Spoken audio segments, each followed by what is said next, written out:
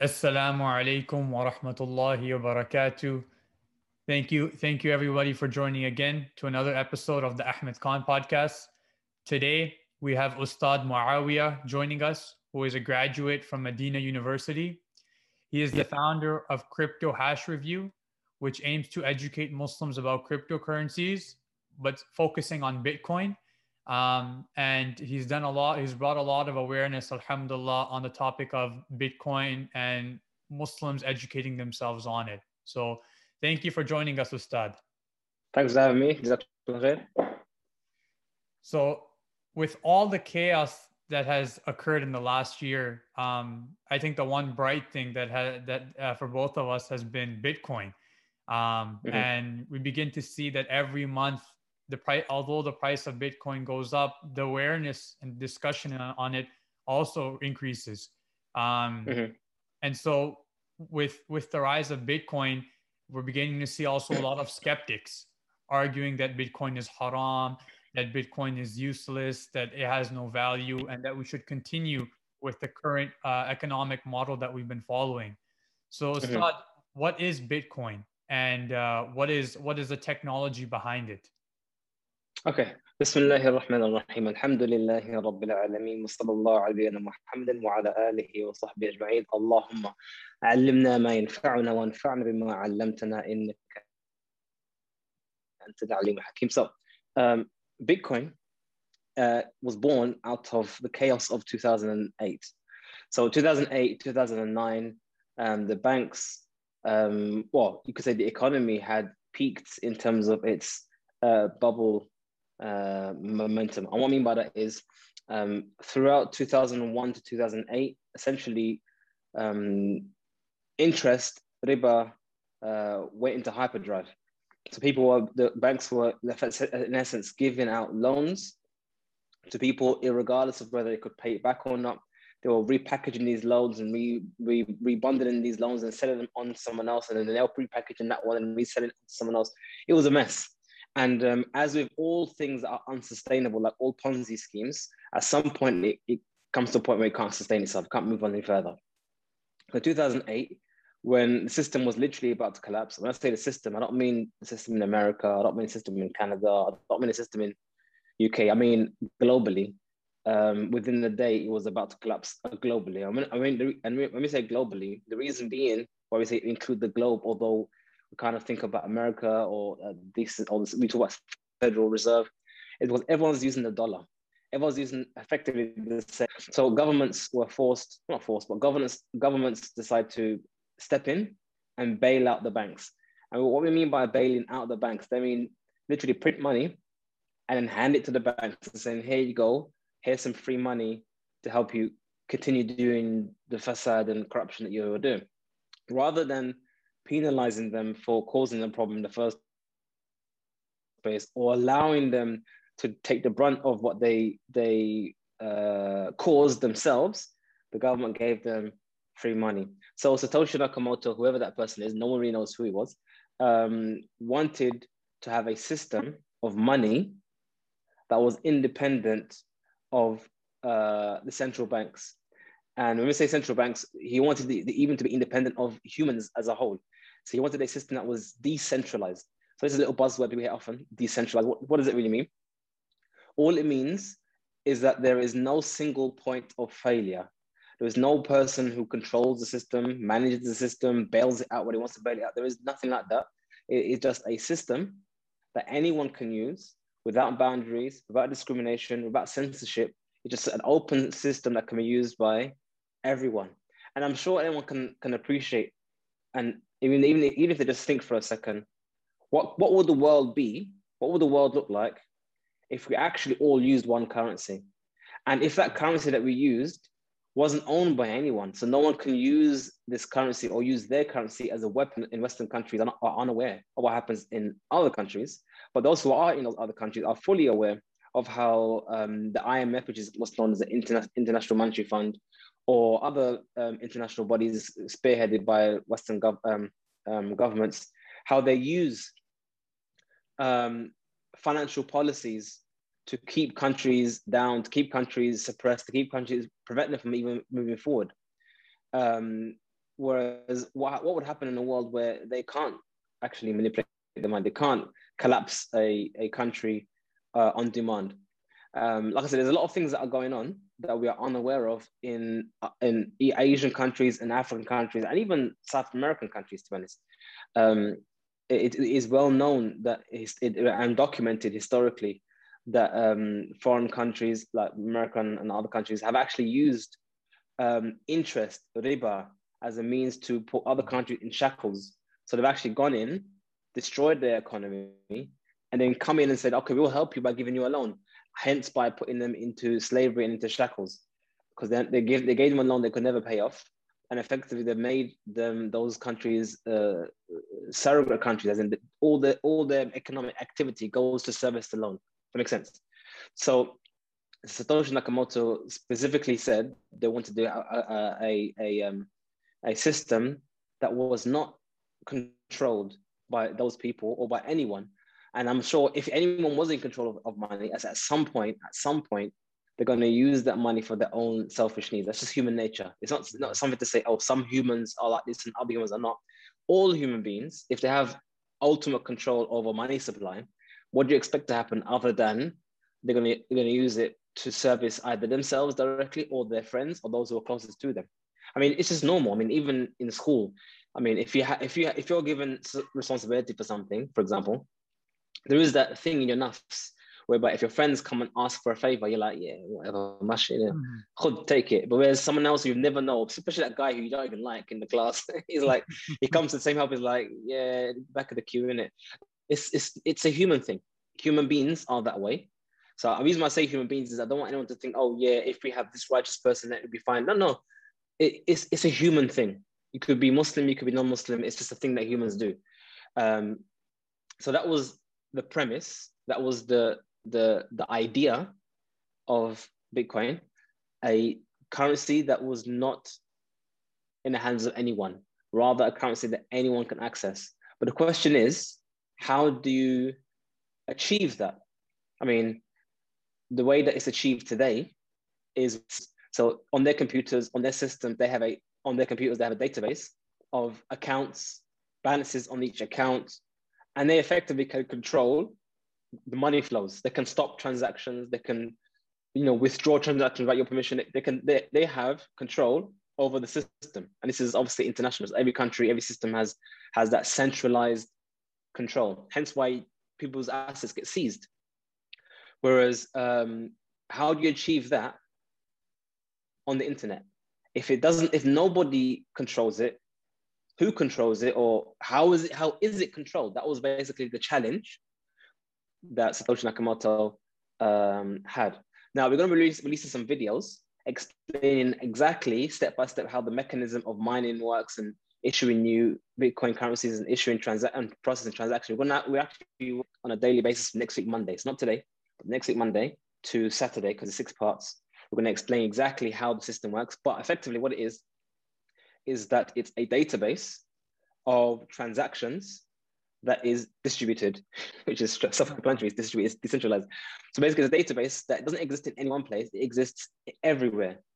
That's the first thing. And transactions are processed effectively by putting it into what's called blocks. So you have blocks of information or blocks of data, and each block is intrinsically attached to the previous block, hence why it's called blockchain. By doing that, by having blocks of information or blocks of transactions and information in what's called because it's almost like a timeline. A blockchain is actually a timeline.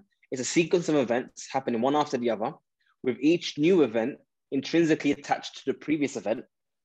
And when you daisy chain transactions like that, what happens is that it becomes impossible to edit previous transactions. So anything that happened in the past is unchangeable. You can't edit it after the fact. As opposed to our current systems, it's just entries in the database. Anyone can edit the data, and that's literally what they do. As Joel Powell said in last year when they interviewed him about how does the Federal Reserve print money, he just said just enter it into the computer. He literally just said just enter it into the computer. So they can just enter things into the computer and they can move things around at will. Whereas in a Bitcoin blockchain, you can't. Transactions are put into blocks. Once it's in the block, it becomes immutable. It becomes unchangeable. It becomes a almost like written in stone, in granite. And the ones who put those transactions in the blockchain, again, even that process is distributed. So it's not that I sign up to become a miner and I have a job to just process transactions. No, I will take transactions that people have broadcast to the network. I myself would put it into a block, but then I have to find a unique number which locks that block in mathematically. So it's due to mathematics, but that number can't be known. There's no way feasibly for anyone to know that number, what that number is. So you actually have to find it. Hence where the whole idea of mining comes into play, because you actually have to, just like a miner goes to a rock face and he etches at the wall and he has to find the resources. A miner in the Bitcoin blockchain has to find that unique number that locks that transaction and makes that transaction immutable. If the person finds that number, his reward is Bitcoin. So new Bitcoins are issued into the network and they are given to the person who earned it. And that's one of the most, that's a return to how money used to be. In the past, if I wanted gold or silver or shells even, someone had to go out and exert effort, exert time, and find these resources and fashion them into money. And he will be the one who deserves that money. I mean, I even heard last year, someone was saying, in objection to Bitcoin, oh, money making should be non-profit. And that doesn't make sense, because if you were to issue money, non-profit, now the money exists, who gets it? That's the question. Who? And now I have this money that I didn't earn, it just came out of thin air. Who do I give it to? And this is what you find is something called the Cantillon effect. And what we see now in society. A Cantillon effect basically means those who are closest to the printing press get the money first. And as for the people like us, we're like the last people in the line to get this newly printed money. And by the time that money's got to us, it's now lost some of its value already. So those who got it first, got it when it was new and pristine, it was worth a lot more. As it's been circulated into society, it's now losing value in inflation. The process is, I'll explain another time, it's not the scope of this thing. But the point here is that when you have a process of money printing, by necessity of the process, as in just money coming out of nothing, you get what's called the Cantillon effect. Whereas Bitcoin or Satoshi wanted to switch it back on the head and go back to how it used to be, where the only ones who get the Bitcoin initially are those who actually spent money, time, and effort to mine it. So that's what miners do. So miners, they get computers, and these computers run through obscene amounts of combinations of numbers to try and find that unique number that is called a nonce. And that unique number locks that block, and then they move on to the next block. As they keep adding more and more blocks, it basically means all the previous blocks become more and more solid and more immutable and unchangeable. So that's, in essence, without getting technical, what Bitcoin is. It's just a record of who owns what, and a record of who transferred what to who. That's basically it, really. A bit of a long explanation, but as simple and not non-technical as I can get it. Yeah, and I think that's the key thing is there's a lot of videos out there. I remember when I was first studying about Bitcoin, was thought it was people were making it a lot more difficult than it actually was. The idea that this is a digital currency that is decentralized, meaning it's not backed by any government, and the idea that there's a finite number of them, so that nobody, like you said, can mass print them as we do with our fiat currency. And that is one of the most appealing components of Bitcoin, especially for myself, who is an investor, the idea that there's nobody that can cause it to inflate. And this is very important in today's age where we're living in a COVID world. And I think the rise of Bitcoin, especially this year, could have only have happened with something like Bitcoin, where people are seeing the mass printing of money. You're from the UK. I'm from Canada, and America just created this $1.9 trillion stimulus package. The government has printed an insane amount of money, and our biggest economists are all saying, watch out by the end of the year, and you're going to see a massive inflation. So those are some of the reasons, at least for myself, why I'm finding Bitcoin to be so appealing. It's a move away from the I don't even want to say traditional, conventional economic system, because this new system has only been around for around 100 years, with this abandonment of the gold standard, meaning all the money is being backed by gold. But Ustad, what makes Bitcoin so appealing to people? Why are people so willing to invest in it? Okay, so I mean, everyone has their own motivations. Some people get into Bitcoin purely because the money is going up, the price is going up. Hence why there's a lot of people talking about it right now. Because Bitcoin literally went from $3,800 this time last year, literally March last year. Now it's close to 60,000. That's obscene compared to any other investments. Like, what the heck? And actually, yeah, that's just in dollars. I'm not sure if you heard the news, but last night, literally, just before I went to bed, I'll check my charts. Sometimes I check it, and I saw literally in front of my eyes the Turkish lira lost 14% of its value, just like that. It gapped up 14%. Basically means that it went from 9 liras per pound to 11.4 liras per pound. That's like 14% up. So I checked, because I know the lira is suffering, not just lira, but other currencies, but lira specifically, Turkish lira is suffering. And I discovered that since this time last year, although Bitcoin's gone up in dollars, I think about, let's just say, I think 20x, or just less than about 1,800%. I think in Turkish lira, it's 2,228%. 2,228% from March last year till now. That's effectively, don't think of it like the price of Bitcoin's going up. Think of it as the lira is literally falling off a cliff compared to Bitcoin.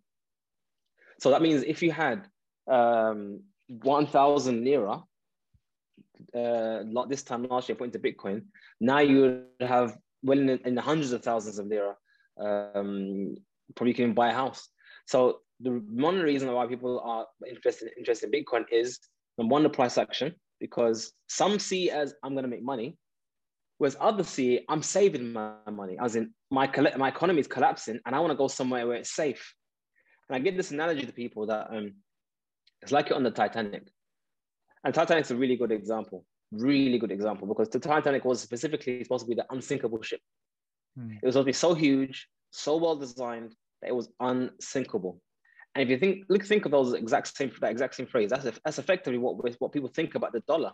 They think the dollar is unsinkable. It's never going to die. It's going to be here forever because it's strong and America has weapons and the army and blah, blah, blah.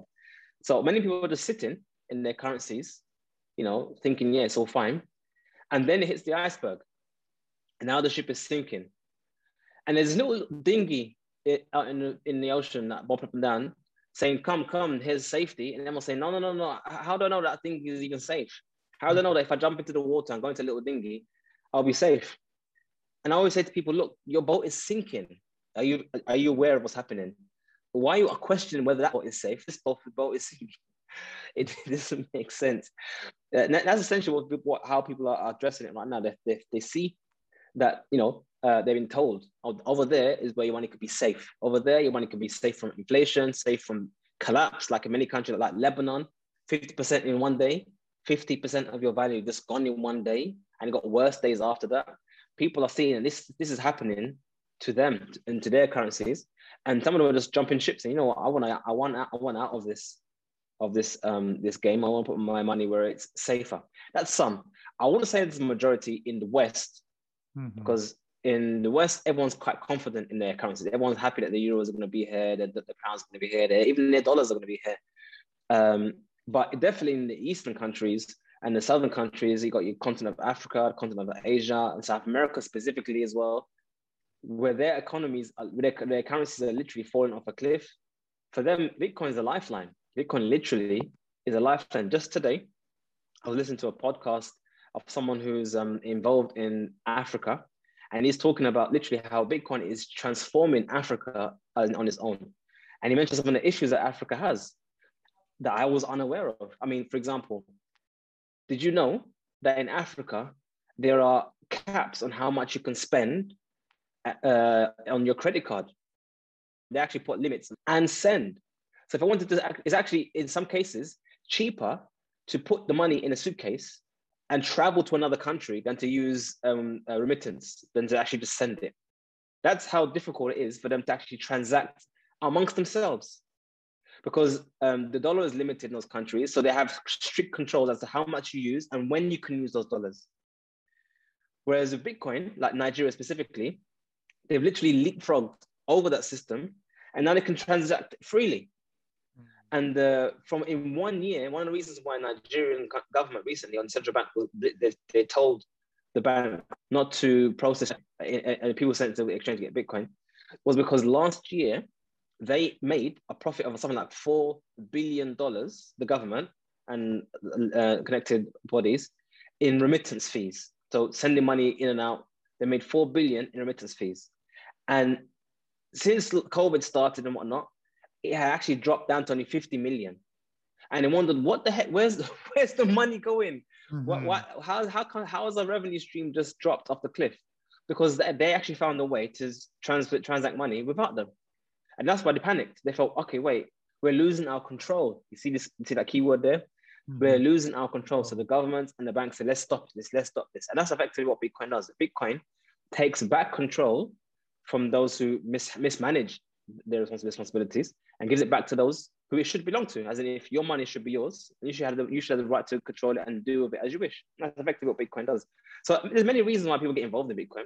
Mostly in the West is speculation. I want to make more money. I'll buy here, sell here, and make some profit. That's a lot of people like that, but not everyone. I mean, like myself, I never was interested in Bitcoin for that reason. My interest grew from my need and desire to leave riba and interest. So everyone has different reasons. Yeah, and I think for myself personally, like I reiterated, there is this, all of our big economists, all of them, it's almost a consensus claim that the next big financial crash is really going to be one similar to what happened in 1929 with the Great Depression. And the analogy that they give is that it's just every time a new president comes in, they're just kicking the can forward, hoping that somebody else will deal with the problem. But in the process, the system is only getting worse. And so for myself, I've seen how much money the Canadian government has printed. And there's a lot of speculation even in Parliament that there's going to be this massive inflation. And to me, I've worked hard to accumulate whatever money that I've had, and to have it disappear, not disappear, but to have it inflated for no fault of own, for not my own fault, is something that keeps me a bit terrified. And so I do engage in the stock market. But when I look at Bitcoin, I see something special. I see something of a revolution. And I have, my brother makes a little bit money online, and people pay him in Bitcoin. And subhanAllah, my mind is blown at how fast the transaction is, how there's no intermediary in the middle. And we at our MSA, we had to pay our scholar money, but he lives in the United States. And we couldn't e-transfer him because he had an American bank. So we had to go through PayPal, and we had to go through that entire process. But had we done a Bitcoin transfer, it would have gone immediately. And something important I forgot to mention to you, Ustad, is my family, we own a currency exchange, which I've been working at for 7 years. So alhamdulillah, I have a good idea of how the currency system works. And also what's very interesting, we also send money abroad. So there's services such as MoneyGram and Western Union. But with something like Bitcoin, those avenues are not needed anymore, because you can just do it directly in a matter of moments. But also the downfall that I'm seeing, and I would like to hear your response to this, is that this can open the door for the black market, for people to use this to engage in illegal transactions. How would you respond to something like that? Yeah, so I mean, the thing is, the way I look at money is that, historically speaking, prior to modern history, money was money, as in it was something you had, you transacted, and you didn't need to do it. It was a private matter between two people. No one ever knew or could ever know that a transaction ever occurred unless they told you about it. Only recently, in the last couple of decades, we've had the ability to actually trace transactions. So what I always say to people is that, okay, was the world so bad before 20 years ago when when money transactions weren't traceable, weren't able to interact between different places? And on top of that, is it really fair to penalize the whole planet Earth for the minority of people who might use it for nefarious activities? And that's the reality, actually, funny enough. People who are involved in crime, any society, are always in the minority. I mean, there's never a society where like 50%, 40% or 30% are involved in crime. I think they say something like, I think there was a statistic I came across the other day, something like, no, 90% of crimes are done by 5% of those who actually are criminals. As in, most of the crimes are done by a few people. Even amongst criminals, most of that crime is done by very few of them. Maybe someone might do one crime here, might hit a car and run and whatnot. Is a one-off, one-time, two-time criminal, whatnot. But persistent, it's nonsensical to penalize the 7 point whatever billion human beings for the less than a couple million of those who are what's it called, criminals. And then the second thing is, some of these criminal activities that are deemed criminal activities are not criminal activities, not at least Shara'an or Islamically speaking. And the thing is, what people don't realize is that a large proportion of what's called money laundering, Islamically speaking, has nothing to do with drugs or assassinations or any kind of things like that. It's just to do with taxation. So effectively, when people say, oh, nefarious activities, all we're really saying is, for the majority of it, people are avoiding paying their taxes. So maybe human beings, we should, if that's the case, if we embrace Bitcoin, and this is a thing that people are worried about, maybe we should start looking at other models to fund our civilization, models that have been used throughout history. I mean, how else do people fund things in the past? Like at the time, Messenger of Allah, a whole civilization of the Muslimin who never had tax, by the way, how did they function generation after generation, century after century, without any tax? How does Saudi Arabia function, or Dubai and other places, without taxation? I mean, I'm not saying that I'm not speaking about of any government and say that everyone is haram or kind of stuff. That's another discussion. But I'm just saying is that there are other ways to generate income, and there are other ways to spend things. So, for example, in other ways whereby blockchain actually opens up. So, for example, let me just give an example of road tax. I'm sure every country has road tax. You know, the tax you pay for the servicing of the roads. Okay. With cryptocurrencies, we can have something called microtransactions. Microtransactions basically mean when I send you a fraction of a fraction of a fraction of a penny, as in something so small, you wouldn't even notice it's gone. Okay. That means, technically speaking, we actually could, for the first time in human history, privatize roads. Just an idea, think about it, just an idea, not saying you must do it. Imagine you can have roads that are owned by people, and when you drive on that road, you literally pay a tiny toll fee. I mean, just like we have toll fees and bridges, which is like a couple of dollars, whatnot. Imagine your toll fee for driving per road was 1/100th of a penny per road, i.e., over the year of driving, it might add up to be like whatever road tax is. But the idea is that with those micro fees, which goes to the actual road owner, they're incentivized traffic. So that means they have to now maintain that road, make sure the road is not having any potholes, make sure they actually it reduce traffic. You can actually have people competing to have you drive on their roads. And that would actually service itself in terms of the cleanliness of the road, in terms of the traffic, all these things, they would now be responsible for it because they want to have your business effectively. So you can actually generate other avenues of sustaining society that doesn't involve forcefully taking tax from unwilling participants. For example, I don't have, for example, a car, for example. Why would I be paying taxes for other people's cars? Does it make sense?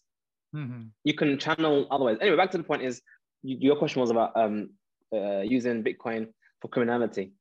I mean, at the end of the day, that's not stopped even with our current system. So if it hasn't stopped with our current system, then why are we complaining about a new system? I think 4 point something trillion dollars was laundered just in 2019. That's a fraction. Bitcoin, what they suspect was laundered on Bitcoin was a fraction of all that. So most money laundering takes place in a dollar. So why are we even mentioning Bitcoin as an issue for money laundering and criminal activities. That's a good point. And the idea that most of the criminal activity is really in the realm of taxation and not in the realm of assassinations or robberies. I mean, the thing is, we're even seeing that now. Actually, I'm not sure if you've been hearing in America, where a lot of places like high tax rate states, rich companies and individuals are actually migrating away. So a lot of people have moved to Texas because of the tax breaks and whatnot. Elon Musk, a lot of factories and companies are moving from high tax rated states to lower ones. So that now what you're now seeing now is that states are now competing for business. Yeah, so I'm not sure. Now we're seeing actually a lot of places are trying to compete for people's income by saying, come to our country and work remotely. I just read today that UAE have now released a new visa called the foreign worker. I think the remote worker visa. Interesting, which is really interesting. Now, what they're saying now is that if you might work for Twitter, you might work for Google, you might work for Apple or whatnot. Why don't you work here and just work remotely? I mean, you can still dial in, you can still do your work. I mean, if you can work remotely, we'll give you a visa and just come and stay here and work. That's actually going to be a new dynamic you're going to start seeing developing, where people just go elsewhere, buy a ranch somewhere in some far off country, and as long as you've got your internet connection, you can do your internet, you can do your work. That doesn't work for everyone. What I'm saying is that we're going to start seeing the economy changing anyway. Internet's going to change things anyway, and Bitcoin is a way to facilitate doing that.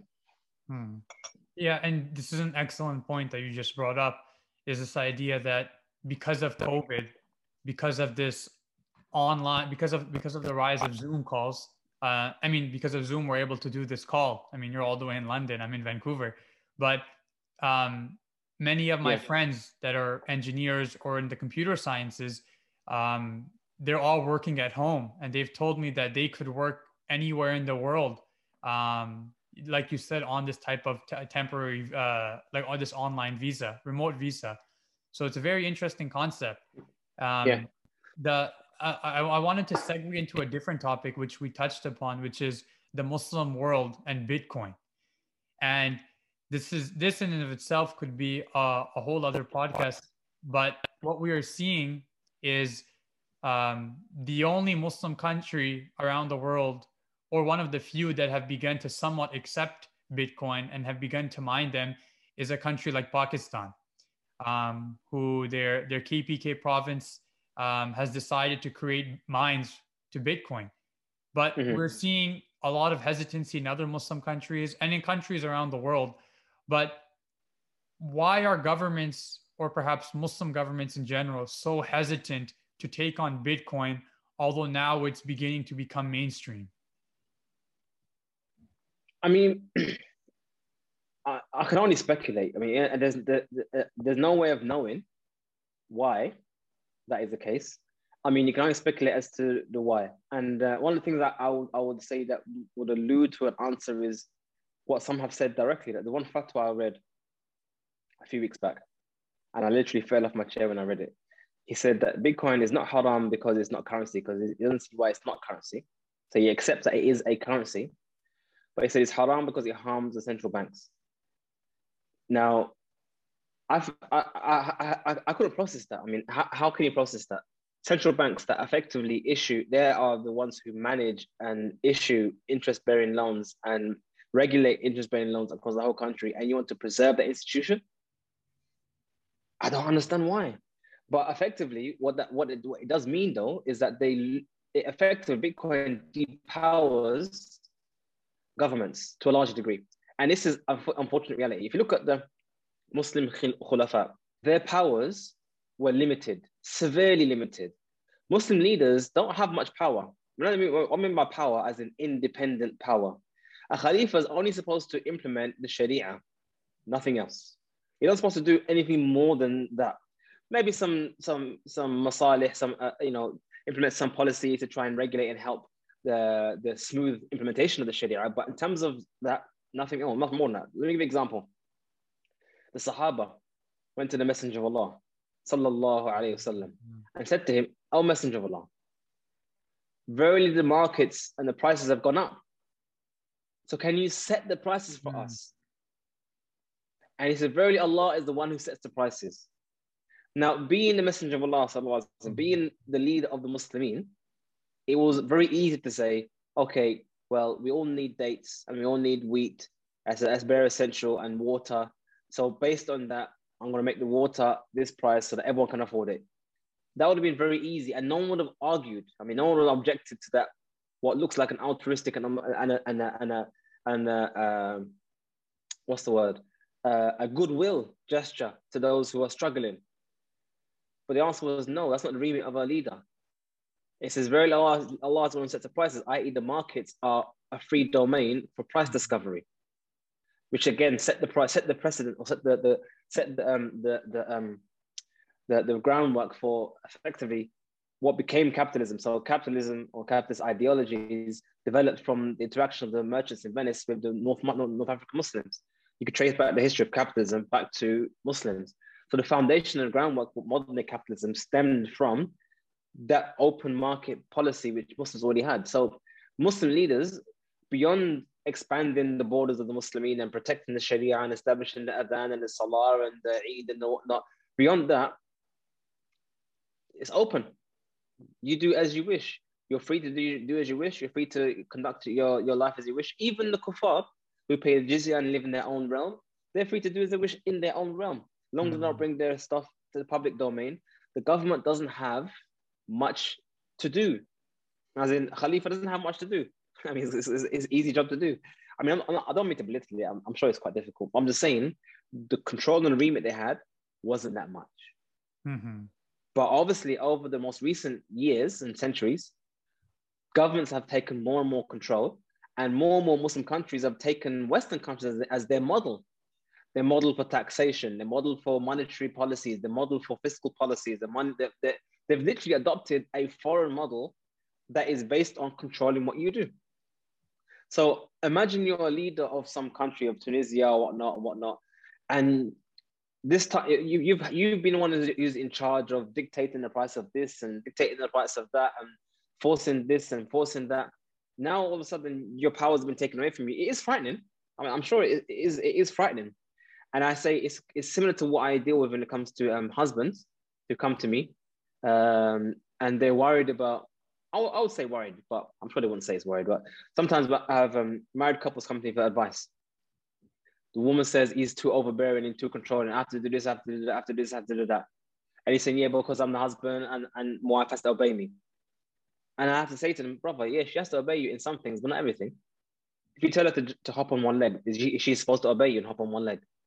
Mm-hmm. I mean, if you said to her, hold your breath until you're blue, does she have to hold her breath until she's blue? I mean, there are limits to your dominance which stops at a certain place. Yes, you are in control of the family. Yes, you control the direction and where the family goes. But you don't control everybody's individual actions.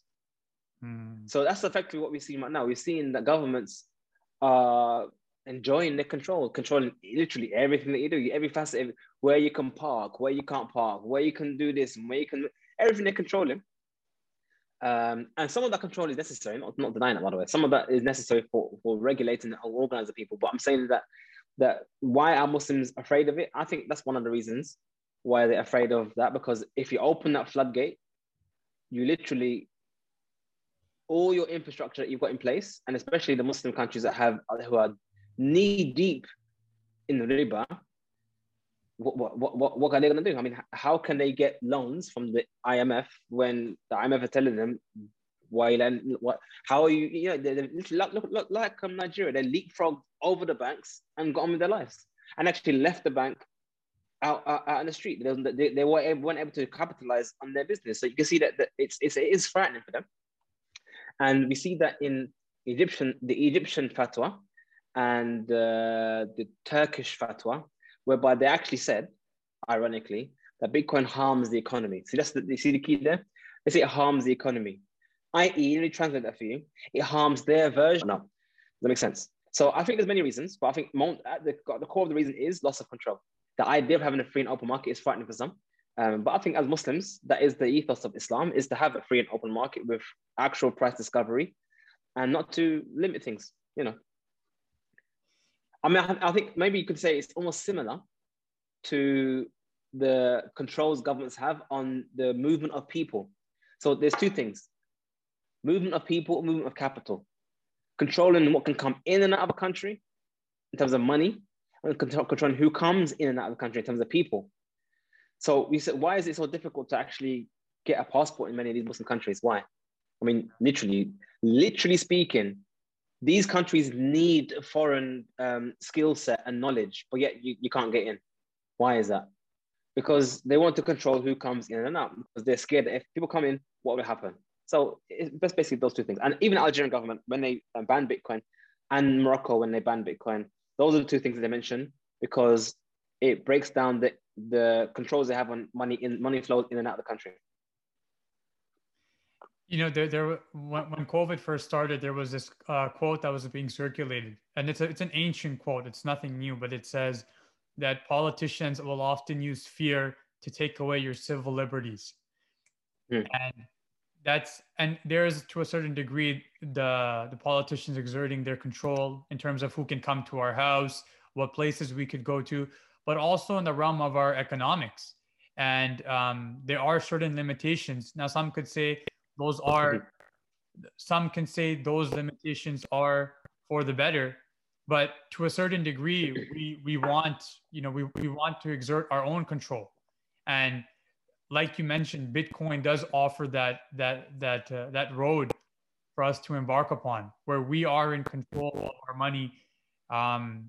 It's to me, it's a bit disheartening seeing these Muslim countries either say it's haram or to prohibit it just on grounds that it's going to harm our economy.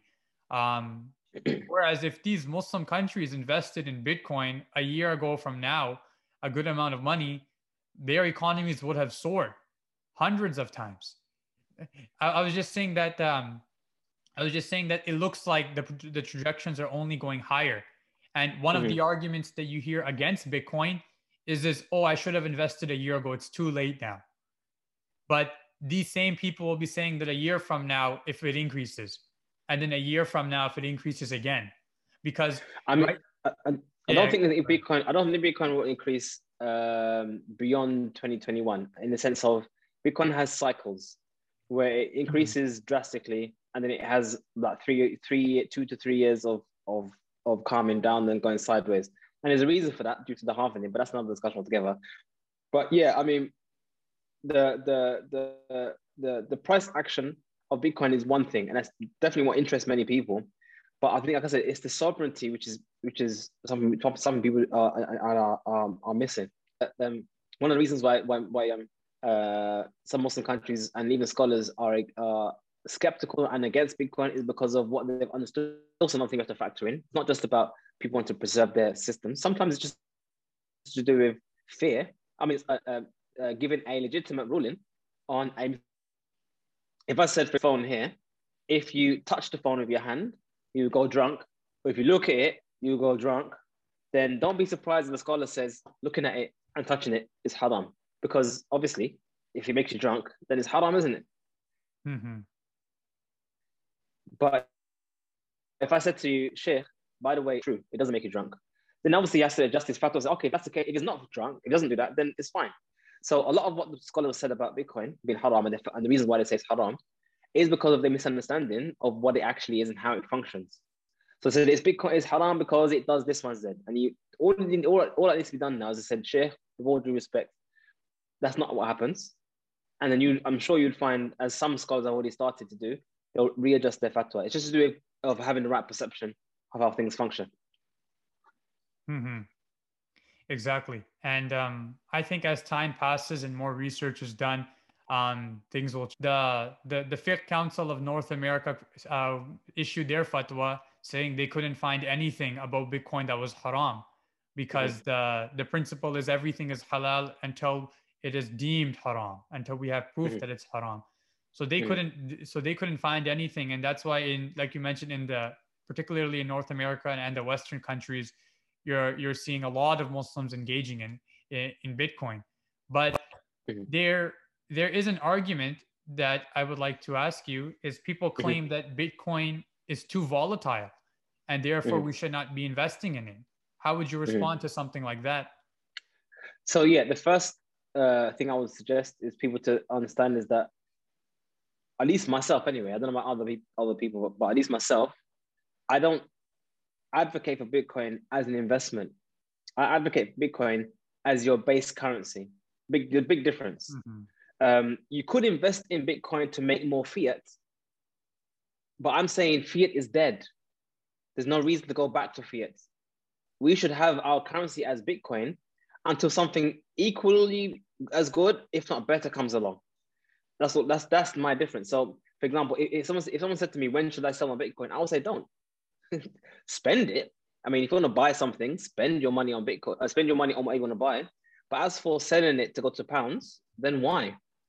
So that is the first premise, that I think it's the wrong idea to think of Bitcoin as an investment. Because when you think of Bitcoin as an investment, you're still thinking mentally as it's a foreign thing to you. It's not the here. It's something over there you buy and then you come back. You go over there for a bit and then you come back. Almost like I would never say I'm going to put my money into dates as a currency, because you would buy dates to sell dates, but at the end of the day, your base currency is dinar or dirham, whatever it is. I'm saying that we should start building an economy based on Bitcoin. That's the first thing. And second thing, I think it's a bit disingenuous and dishonest for people to say it's volatile when plenty of currencies across planet Earth are more volatile than Bitcoin.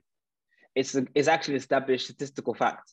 Just look at the chart, the charts of many countries that are way more volatile than Bitcoin and have consistently lost value over the last 10 years. Since Bitcoin has been born, it's gone from worth less than a cent to now being worth almost $60,000 over the period of 10 years. Now, just look at the Turkish lira 10 years ago to now. It's gone from it was near on par with the pound, as in £1 to 1 lira. I think it was for £1 to 2 lira, something like that. Now we're looking at 11. So it's not just halved. It's literally a fraction of what it used to be less than 10 years ago. Less than 10 years, and it's getting worse. Lebanon, just last year we saw the whole economy, the whole currency collapse to nothing, almost nothing. So how can you compare the short-term volatility of Bitcoin, which is fine, by the way, that's how currencies are supposed to be, compared to the global decline of all currencies, including the dollar? The dollar has lost 97% of its purchasing power since it was born in 1971. Just process that for a second. Those who were born just 10 years before I was born, in their lifetimes, the value of the dollar has lost 97+% of its purchasing value. 97% of its purchasing value has disappeared in the course of our lifetimes, of some people might be watching this now or near enough. Compare that to Bitcoin. So yeah, you could say, yeah, it goes up and it goes down, which is how currency should do. But the net is still up. And look at other currencies, it may seem to be on level, which it isn't, by the way, but the net is down. So you can look at it that way, but that's not reality. As in, basically, not be just in how you judge Bitcoin's price action. Be just. Exactly. And you brought up a great point, which I wanted to start the video with, which is we're not giving investment advice, financial advice on what you should invest in.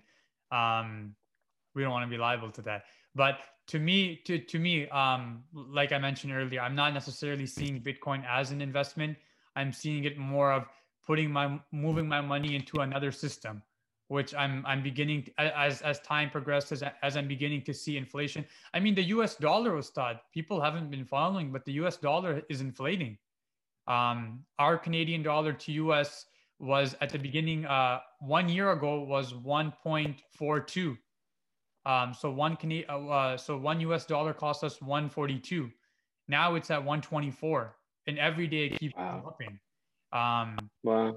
So we're seeing these things before our eyes, but One of the great tragedies I see in our community is not that is a diminishment of discussions on Islamic economics and the economic systems. And although there are some people who are trying, there's not enough awareness on this topic. And when it's mentioned, it's usually in the context of zakat, which is obligatory upon us. So the topic that I want to end off with you is, what is your advice to people who are seeing what's going around right now in our economic system, seeing the mass printing of money, seeing the inflation and possible hyperinflation soon to come, not as an investment advice as to you should invest in this, but what can you tell them?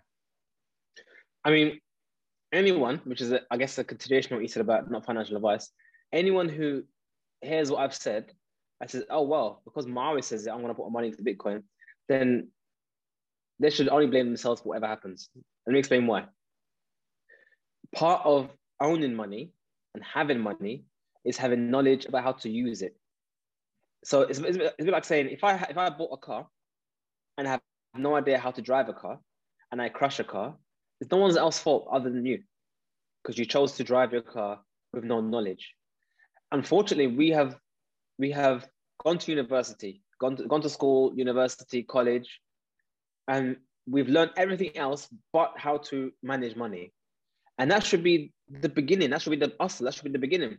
And even in Surah An-Nisa, Allah mentioned in the Quran, فَإِنْ آنَسْتُم مِّنْهُمْ رُشْدًا. And if you sensed from them, i.e. the orphans, rushd, then give them their money. What that's referring to is that when you are taking care of an orphan in Islam, you are responsible for managing his financial affairs.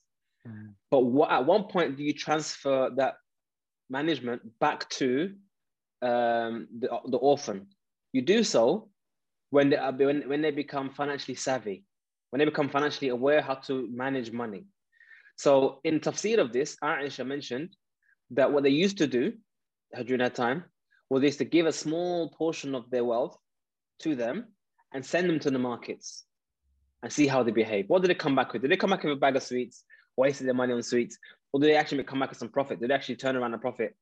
What have they learned, and are they able to manage their funds? As soon as they are able to manage their funds independently, at that point, then they give them over their money. So we can see already at the time of the Sahaba that they already are aware and quite conscious about money management. So what I would suggest everyone does is go down the rabbit hole. And that's one of the beautiful things about Bitcoin, is that that's exactly what it does to people. It actually makes them be aware that, wait, what is money? If these guys can print money out of nothing, why do you even pay taxes then? I mean, literally, if you could print money, 1.9 trillion, I'm not paying money every they've got to work. I mean, we literally, UK has been ridiculous. They put people on furlough, which basically means they don't have to go to work. The government pays them their wages, and that's supposed to last for like 3 months or 2 months. 1 year later, they're still on furlough, and they already extended it to September. I mean, let's absorb that for a second. The government is printing money on a monthly basis to pay people to stay at home, and they've been doing that for over a year now. They started last year, March. Now it's March, and it's going to end, so they say, in September. That's insane if you think about that as a concept. So just keep on doing it, isn't it? Why end the furlough? I mean, you can't keep on doing it, but I'm saying it just shows you that the system is ridiculous. It doesn't really make sense. Now, I'm not saying they shouldn't help people out. I'm not saying that. But what I'm saying is that we have a system that allows such a thing to behave. So when you start seeing that and you start questioning, okay, what is money? What makes money even have value? Paper? Why was that paper worth this bag of food? This is what I really want people to start thinking about and exploring, which is why we spent literally a whole month producing like over 60 videos, just explaining to people, breaking it down video by video. What is money? What is the history of money? What gives money value? What is our current system? How does our current system function?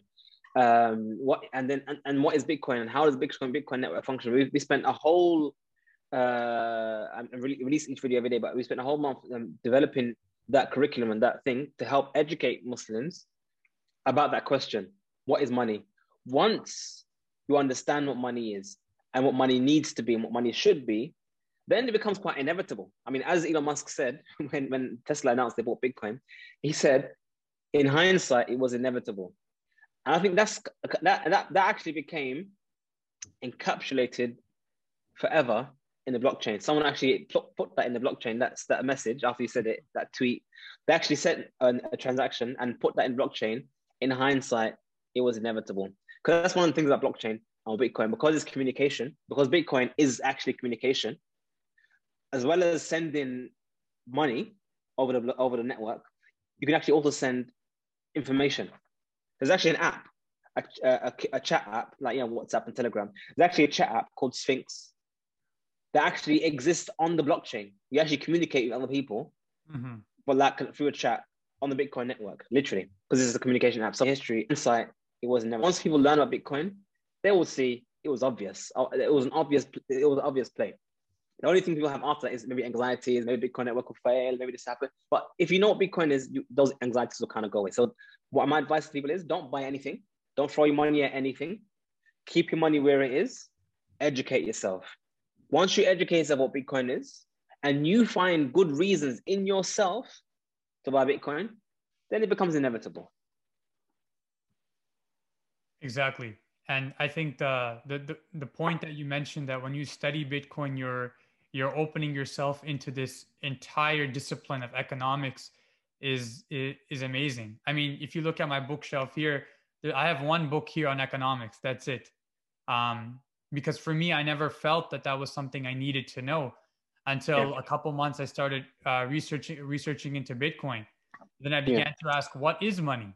What is fiat currency? I struggled for so long with trying to figure out why governments just can't keep printing out money. I mean, for those who are interested in studying economics, just to give you a little heads up. So there's, in terms of capitalism, I mean, socialism is obviously basically where effectively the state is in control of everything. But with capitalism, there's effectively two schools of thought, main schools of thought. One's called Keynesian economics, and one's called Austrian economics. Now, most governments on planet Earth are Keynesians. And Keynesians basically mean that they believe fundamentally, one of the fundamental differences of Keynesian and Austrian is that they believe that economies and governments can function on debt. So that's effectively how the government works. As in, when you say the national debt, what it means is that, I mean, let me just correct a misunderstanding most people have. People think when you pay your taxes, the government uses that money to pay for services. So I pay my taxes to build roads. I pay my taxes for the hospitals. I pay my taxes for whatever services, taking out rubbish. That's not how it works. Governments print money. With that money they printed through government issued bonds, they spend that money income on what they need, on the roads, on the on the hospitals and whatnot. They spend that money on that, and then they use your taxes to pay back the debt they took out in your name. This is most people understand. Every day, whenever they have their fiscal policy and whenever they get together and they decide, they take out interest-bearing loans on your name. In your name, they take out these loans. And then they say to you, you have to pay back this debt. So when they say the national debt, that basically means the debt that you have to pay because we took out the loan on your name. So that's the reason why they have that, is because of Keynesian economics. Keynesian economics is very intrusive, not in a bad way, but in a way that basically they say the government needs to have more role in how things should function. Austrian economics, which is more in line with Islamic economics, literally par and par for most of it, not entirely, but most of it, believe in an open market and reduced interference from government. So basically, if you could imagine American government became Austrian overnight, that would basically mean that they would open the markets for people to innovate and invest and whatnot, and they would withdraw you could say the chains of taxation. So rather than you being taxed X amount of money in your money, that additional money you have now in income, you can spend on paying for these services instead, and that kind of stuff. So when you look into economics and stuff, when you look at Bitcoin, that kind of stuff. Oh, another thing about the Austrian is that they believe in sound money. That's all my point. So with Keynesians, for them, money needs to inflate every so often. And an inflation rate is great for them. Austrians are different. They believe in sound money, that basically money and the price of goods and services are signals to the economy. I cannot really know or by other faculties. So for example, in the UK, we have what's called the black cabs. I'm not sure if you've heard of them. Black cabs in central London. We have basically cabs. They're black. It's called black cabs. But basically, to be a black cab, there's a very difficult process. You have to memorize every single road in London. I know it sounds a bit ridiculous, but literally you have to memorize every single road, the name, how to get there in your head. No tom-toms, no sat-navs. You have to actually, to learn it, get a moped, drive around London and memorize every single road in London. And then you have a test where they test you, where's this road? How do you get from head to hand? You have to you have to be a walking sat-nav. Once you can do that, then you have permission to be a taxi cab in central London. So why have they done that? They've done that to regulate who can be in the market. Basically become like a cartel. In order to be a part of this business, you have to pay effectively. Whereas if you let the market open, then anyone could be a black cabbie, or anyone could be a taxi cabbie. And what happens is that the price now of being a taxi cab comes to where it should be. At the moment, getting a black cab is very expensive. Why is that? Because it's a small people. It's a small cartel. The markets have been manipulated. They've been corrupted. That's effectively the difference between Austrian and Keynesian. Austrian, like Islamic economics, there shouldn't really be any interference to the open market. Everything should be open and let people compete to get your business. And that's basically a little introduction to try and help you in your journey in understanding economics. And I advise a very good book called Basic Economics by Thomas Sowell. It is, as the name describes, written, but it's written in a style that anyone can access it. Number one, Basic Economics by Thomas Sowell. And if you're too lazy to read, they actually have a reading of a summary of the book on YouTube. Just type in Basic Economics on YouTube, and you can actually just listen to the reading of the book. It's about, I think, 12 hours. It's quite long, but you can just put it on in the background while you're driving and listen. The first couple of chapters are very important. There's a discussion about the markets, about price action, about how supply and demand, all these things come into play. And a lot of the issues people have with Bitcoin specifically are answered by that. That's perfect. That's a perfect note to end off, because the last thing I was going to ask you was a book recommendation. So mashallah, you're taking it out of me. So with that, we will conclude, inshallah. Jazakumullah khairan, Ustad. We really appreciate your time. For those who are not following Ustad, your Instagram bio is Crypto Cash Review, correct? Crypto Hash Review. Crypto Hash Review, my bad. Yes. Yeah. And I've learned a lot about Bitcoin and about economics in the short time that I've spent studying it. So I would highly recommend it to everybody else. If you have any Bitcoin questions, feel free to forward them to me. I know Ustad is a bit busy, but you have a frequently asked question on your website, correct? I mean, basically, anyone who will contact us, they can do so on our website. Okay. We are developing a FAQ section on our website, but at the moment, what we've been doing is that anyone who asks us a question via the website, we actually make a video out of it. So at the moment, we've started to put those videos out on our YouTube channel, which is also called Crypto Hash Review. So every day on these questions, we answer it in a video. Perfect. So if anybody has any other questions, by all means, you can check out Ustad Muawiya's page. Again, it's Crypto Hash Review, and I will put it in the post as well. So with that, we will conclude. Jazakumullah khairan. Assalamu alaikum wa rahmatullahi wa barakatuh. Wa alaikum assalam wa rahmatullahi wa barakatuh.